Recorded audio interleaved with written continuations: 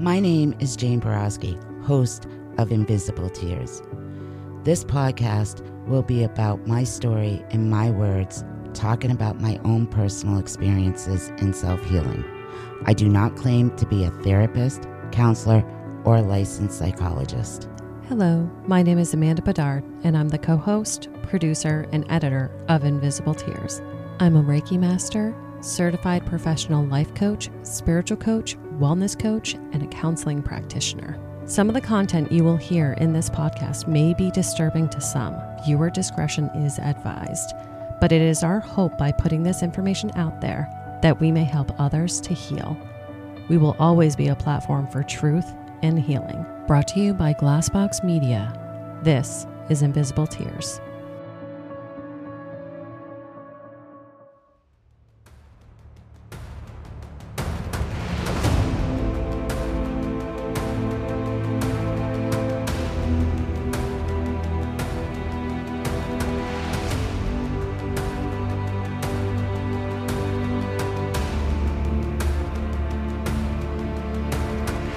Welcome to the Invisible Tears weekly bonus episode, where we react to the Dark Valley episode that dropped last week.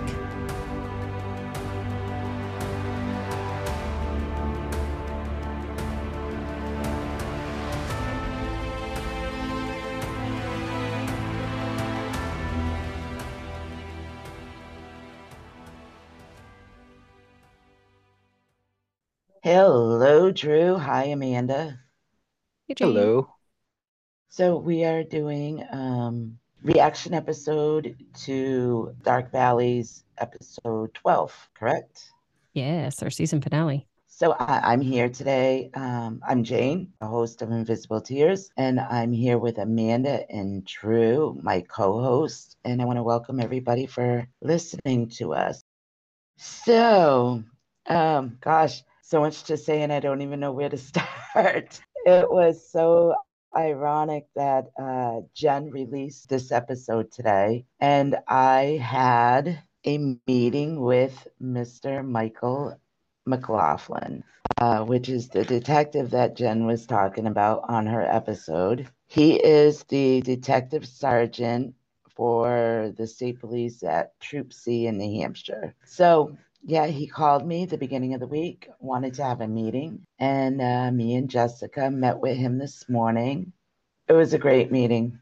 Super nice guy. He did have Detective Edward Horton was also there, which is his, it's like his assistant. Ed works on the cases with Mike. And so we met with both of them. It was a great meeting.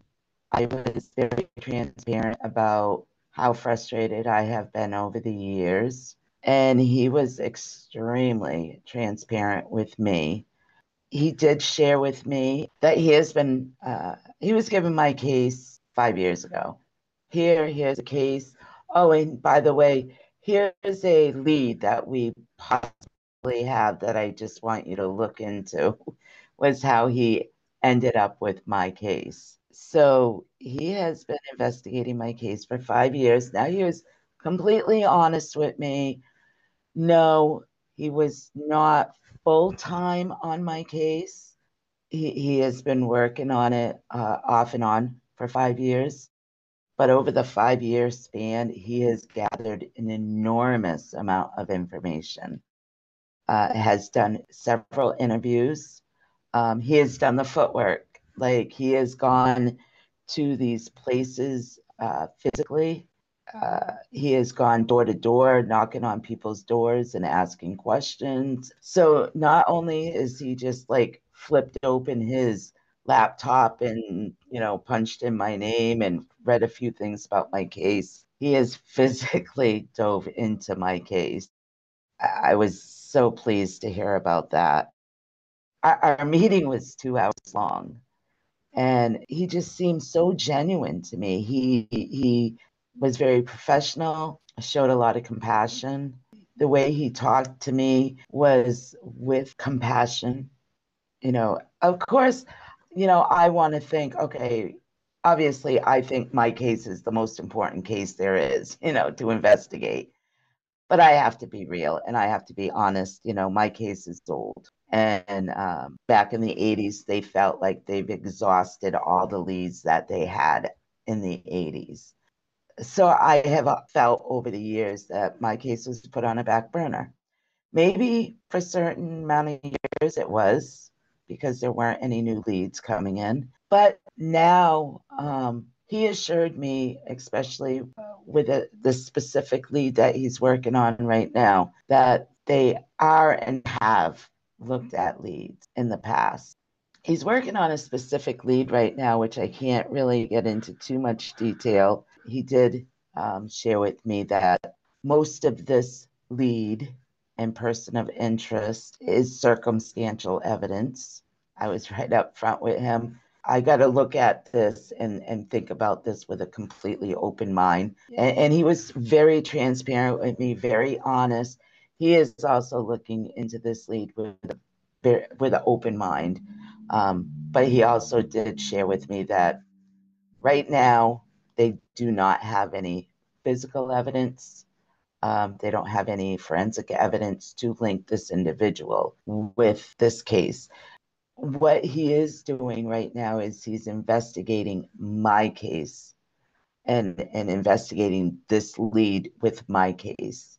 And if it does follow through and it is this individual, then they can connect him with the other cases.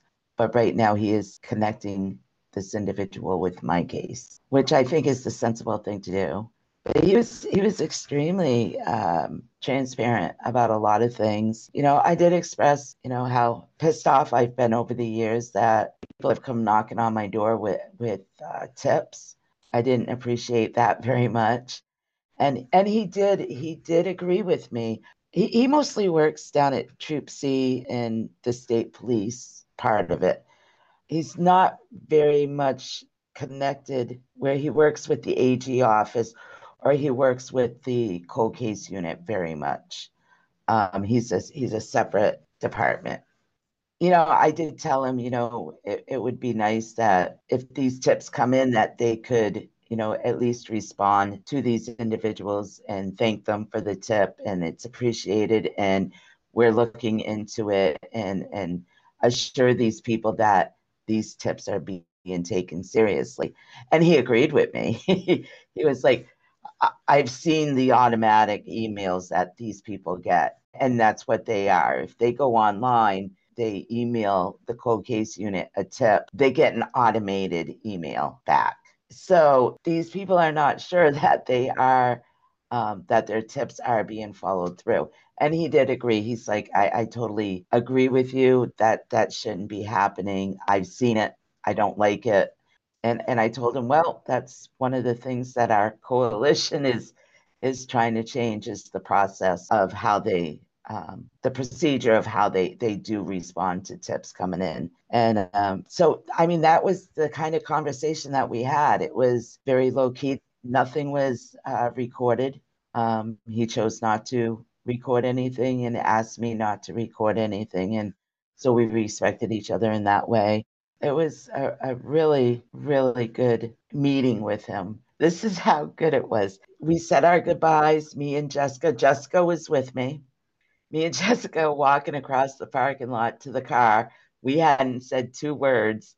And we just automatically looked at each other and said, wow, simultaneously, because we were like, that was a way better interview or a way better meeting than what we both expected.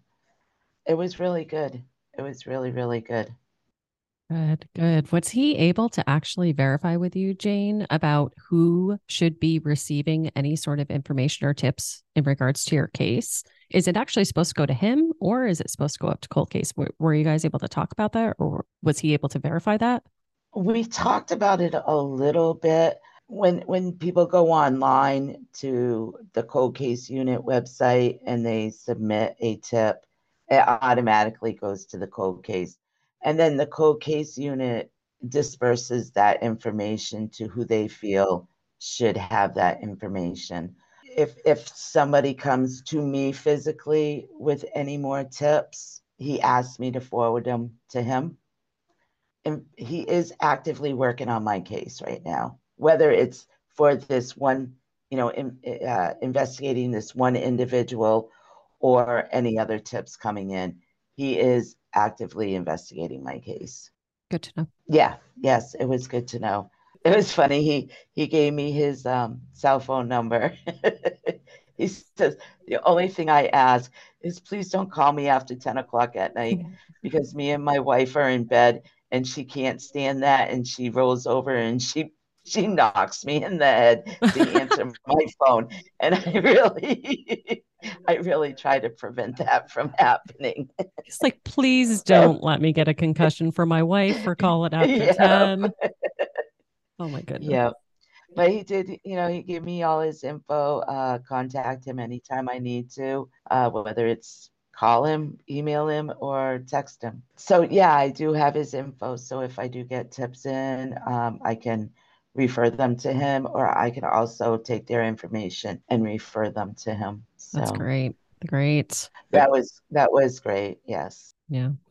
It's interesting because also in this Dark Valley episode too, there was definitely a lot more of a discussion. And I know that we've talked about this prior in our Invisible Tears episodes too, but there was a lot of talk about the runaround that you've constantly gotten, right, over the past 30 plus years, but also about your evidence. I'm wondering, did you guys have any conversations about your evidence and what exists and stuff? We did. We had a lot of conversation about that, and I understand it more. When he goes in and my whole case file is in a database, and there's a list of items that are also in a database of the evidence that they have. They have to follow protocol and procedures to go into the evidence to revisit the evidence. So they have to have a pathologist there wearing gloves. They have to document that they're there. They have to document that they're what evidence they're looking at, especially like anything that possibly could have DNA or fingerprints or anything like that. The pathologist has to be there to open up the envelope or open up the evidence to look at the evidence. They handle the evidence with gloves. And that is all recorded and documented when and where the evidence, what evidence they're looking at, the date, the time, and all that. So it's not like he can just go in the evidence and start looking around and opening up stuff. That's not the procedure that they use. He has to make arrangements to go in and to physically look at this evidence. He does have a list of evidence on the database on what's in there. Doesn't necessarily mean everything that's in the evidence is on that list. So there was a few pieces of evidence that I did bring up. So he is going to make arrangements to go in and see if he can find these specific items in my evidence and look at them. What pieces were those? If you don't, can you talk about that or? That letter that I got. Yes. Okay, good. I explained to him about the letter. He did not see that on the evidence list. So he wants to go in and see if it's in the evidence, physically see if it's in the evidence. He wants to go in and see if they still have the scrapings of underneath my fingernails, and wants to, see if it has been tested, maybe retest it for DNA. So there was a few things, about that. He wanted to know why they had my sneakers. I said, well, I kind of, well, one, I kicked him, and two, I kicked my windshield. So they felt that they needed to hold them for evidence. And so that was some pretty interesting info that I got that I did not know, and really explains a lot, explains a lot to me. And now I understand it a little bit more, why that other detective told me, oh, your evidence is gone. No, my evidence is not gone. It is very much physically there.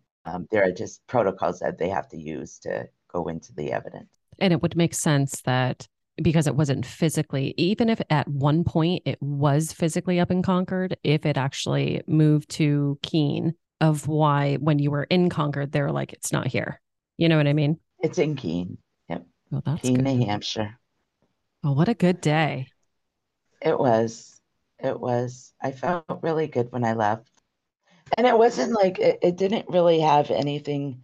I mean, yeah, I kind of feel kind of positive about this person of interest he has, which I can't get too much into that. Especially if it's active.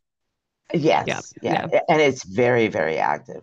Hmm. I do feel good about this person of interest, but I still, I told him, I got to see physical, hardcore physical evidence to really convince me that this individual is in any way connected.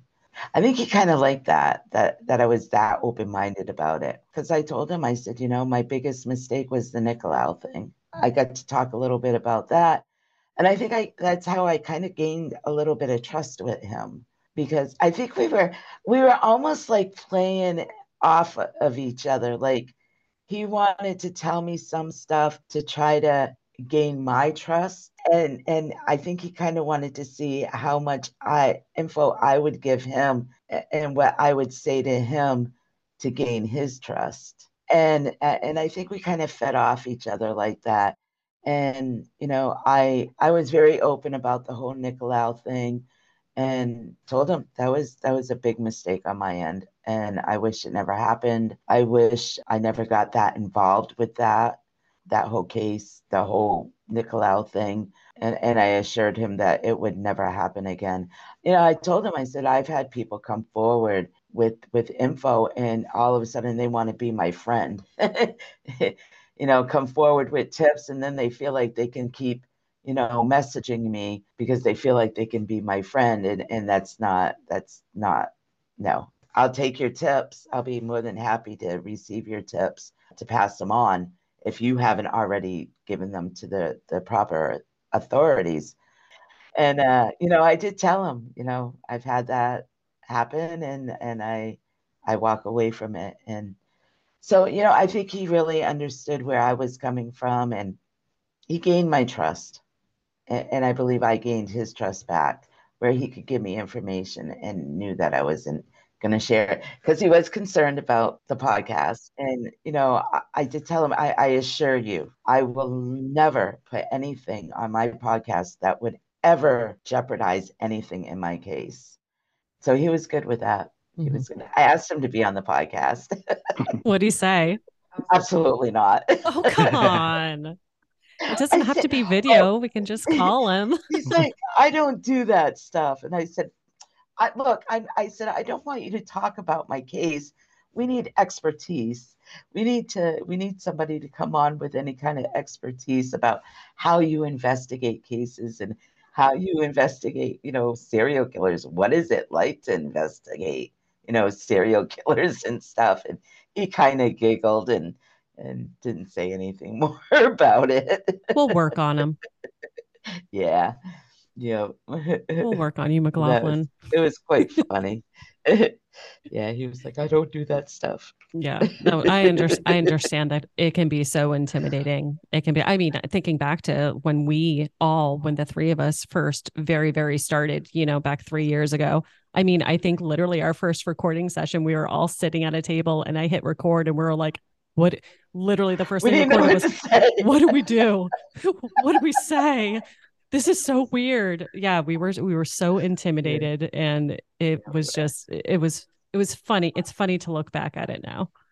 yeah, it is. Yeah, no. I mean, obviously I definitely understand his reservations with especially with knowing your platform and your podcast and stuff, but yeah, it's not a single one of us would ever want to just put something out to put it out for, content, but jeopardize anything happening within your case, within any of the Connecticut River Valley cases, or any case in general. It's important for the cases to be solved and for the investigation to stay intact. Exactly. Yeah. Yep. Exactly. We'll be right back after a quick word from our sponsors. Wyndham Hotels and Resorts makes travel possible for all. Whether it's the long haulers looking for a great cup of coffee, a roomier rest for the on-a-whim road trippers, or a place to make summer memories with the whole family. No matter who you are, where you're going, or why, with 24 trusted brands to choose from like La Quinta, Days Inn, and Super 8, your Wyndham is waiting. Get the lowest price at wyndhamhotels.com. Restrictions apply. Visit website for more details. And now back to our episode. Oh, Drew, you're being too quiet. I know you have a lot to say. He does. Drew, you're on. No, it's great to hear that that conversation went well, and hopefully that will continue. And when you talk about the letter, it's funny listening to the reaction episode when brought up the letter. Just to bring full circle, the whole small town feel, the bus stop mentioned in the letter was my bus stop as well. Yeah. Yeah, that was after you guys had moved up the road, right? Yep. And then also the chicken Alfredo pizza. Big shout out to Angie's Pizzeria in Swansea, New Hampshire. And another small town, bringing it full circle. I worked with Angie for a couple of years. Her grandmother was my neighbor. So more of like that. Everything can be sort of interweaved and connected. And yeah, when I heard that, like, mentioned the bus stop, I was like, motherfucker, that was my bus stop. Jane, what are you doing? Putting me in harm's way, you know? Yeah, Drew, like I saw that moment of realization this morning on your face when you repeated it multiple times, almost like you were trying to like make yourself realize it too. How did that feel? How do you feel knowing that Jane's possible attack was actually watching you guys at the bus stop, or somebody that was in super, close proximity of him or knew him really well? Like, what went through your mind? It really was just more solidified that whole, God, a lot of stuff can happen in small towns and you can just be connected regardless of whether you know it or not. Yeah. When did you move up there? Was Jessica in first and second grade? Kindergarten. Yep. So I was in third grade. It was 93 because I was pregnant with Devin. Yeah. And once again, had no idea that anything like that was happening or how they even found your address.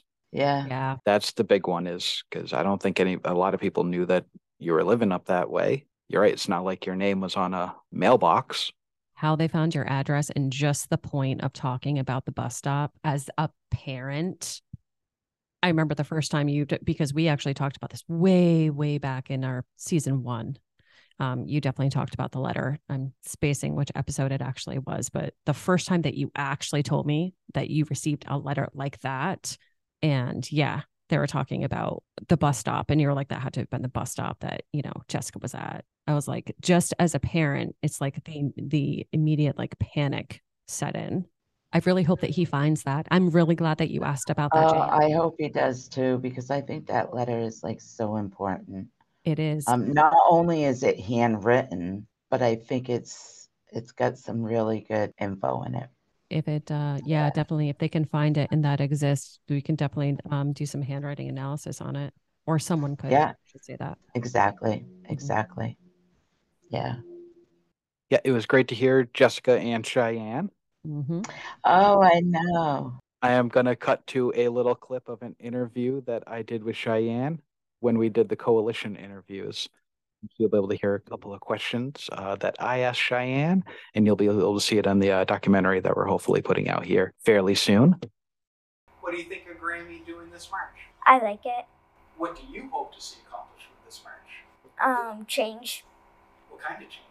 Like, people not killing people. What do you think about the monster? I hate it. What do you have to say to the people out there? I hate you. What do you have to say to the people that are helping out with the march? I love you. Can you say your name again for me? Cheyenne. What else do you want to say? I hope we can make a change. Are you going to keep on leading the way if we're not able to get change this week? Yep. Are you going to keep it up? Mm-hmm. So this isn't the last time we're going to hear from you? I think that's quite perfect.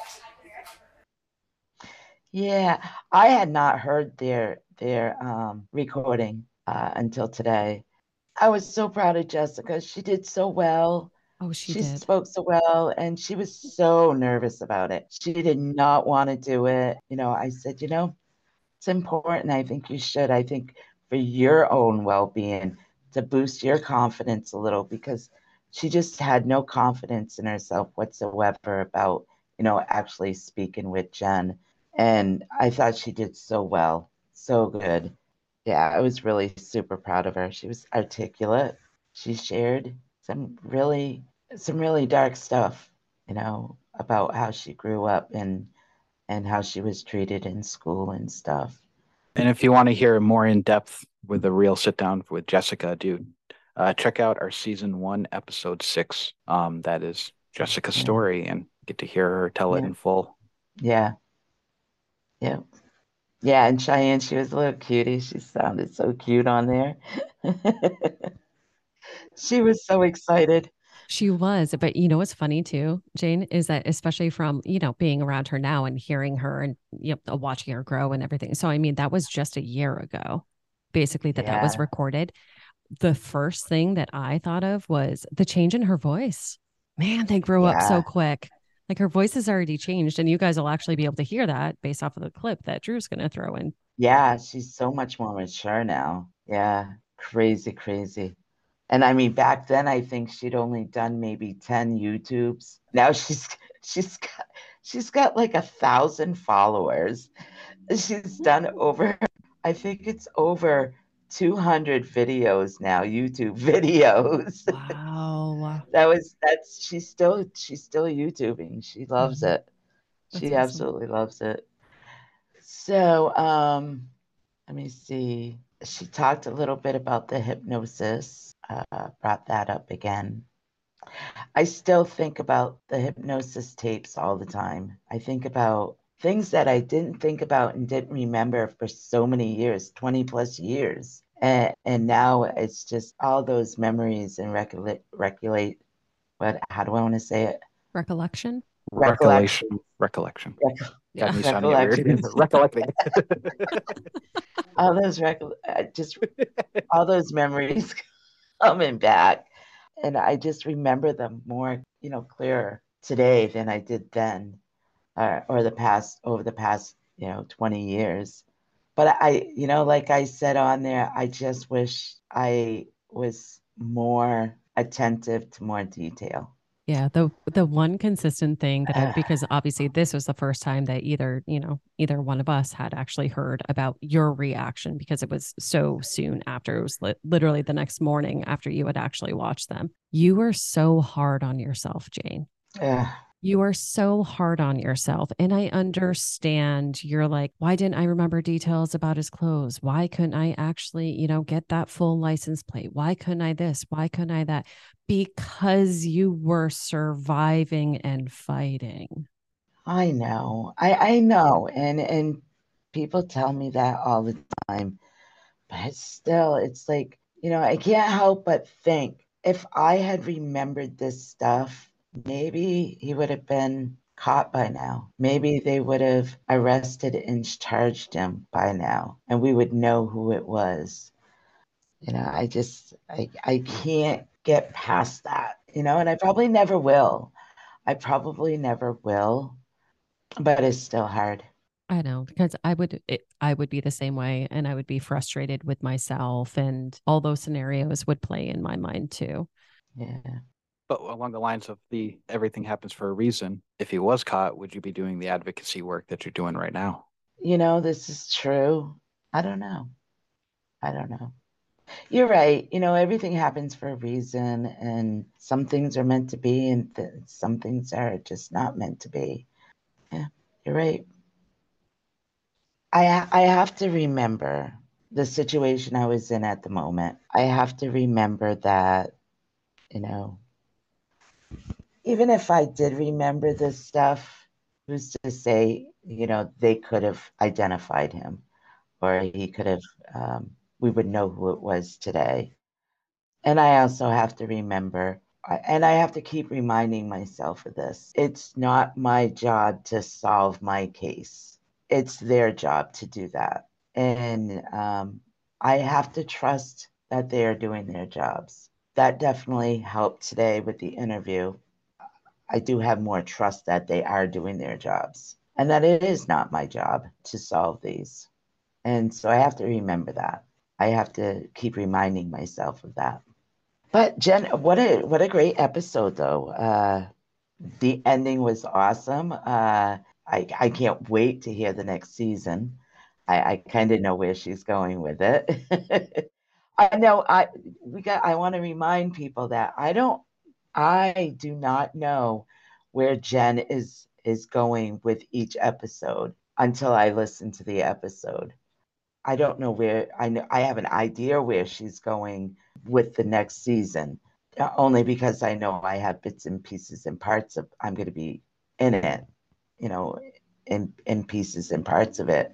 But I'm just as excited and curious as everybody else where she's going with this next season and how she's going to tell the story because she's done such a fabulous job so far.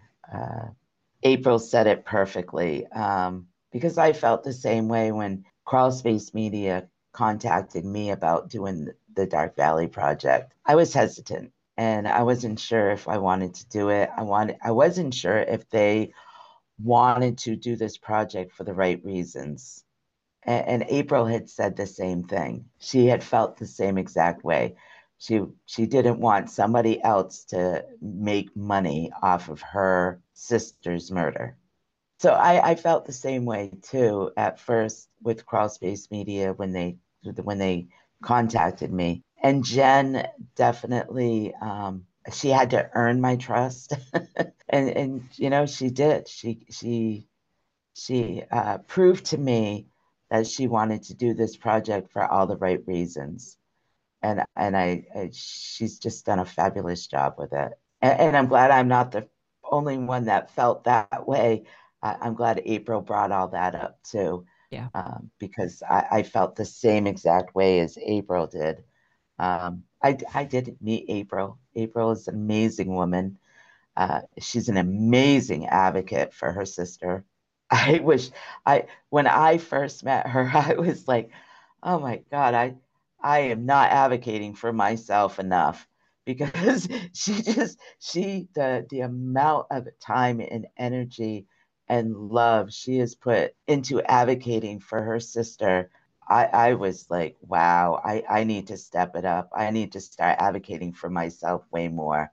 Right after that is when we really started saying, you know what, I'm going to start advocating for myself with, of course, Drew and Amanda's help. It was right after that, I believe, that we really stepped it up with advocating for myself. And it's because of April.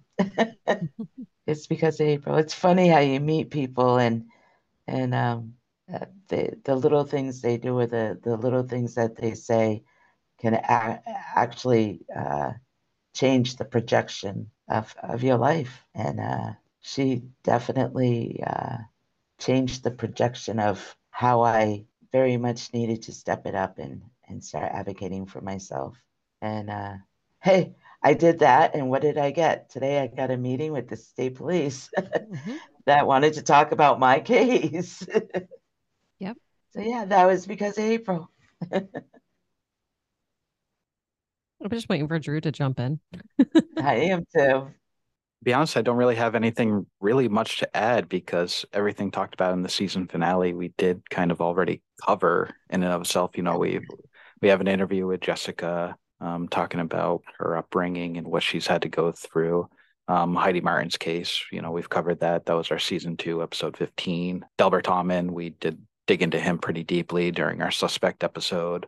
So yeah, as far as the new information that was heard on today's episode, it was the bus stop and then Angie's Pizzeria. So Yeah. Yeah. And with that last line that she actually left off on this episode, talking about exploring the cases in Maine, we had already gotten the heads up actually from Philpin about that in our initial interview with him. We knew that he definitely wanted to explore that point too. So yeah, and when we heard that too, David Gale brought that up to us years ago. Because he had some ties to some local policemen as well, and he said like authorities, especially in the Kellyville area, did believe there was an east-west component as well. yeah, not just a north-south. Yeah. Yeah.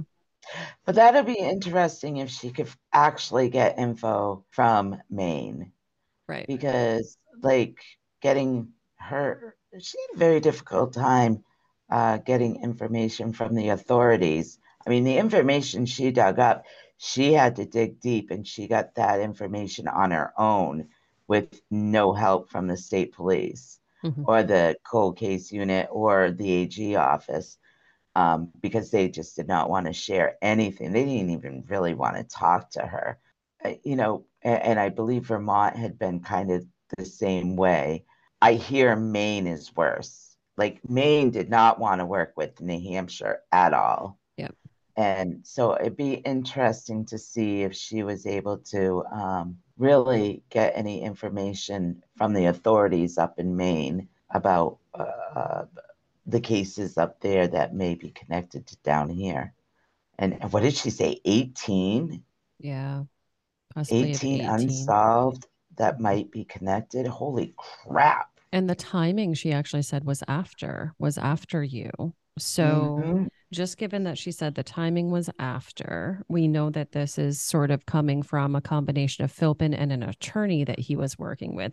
Now that we know that it's after, I'm actually going to start spending some time and actually looking at the cold cases in Maine on the cold case website and see when and where those like what cases could possibly. Unfortunately, on that cold case website, you can't get a ton of, detailed information, but does Maine have a cold case website? They sure do. Unsolved homicides. Yep. Just like New Hampshire and Vermont. I wonder how those families feel up there about the way their cases are being investigated. I don't know. We'll find out. Yep. Well, I think we'll end with that. We can't wait to hear Jen's next season. We'll be still doing reaction episodes to Jen's Dark Valley episodes, even into next season. And thank you for listening. So don't forget, Invisible Tears, or wherever you listen to your favorite podcast, please subscribe. Please subscribe. And I think that's about it. Thank you, guys. Thank you.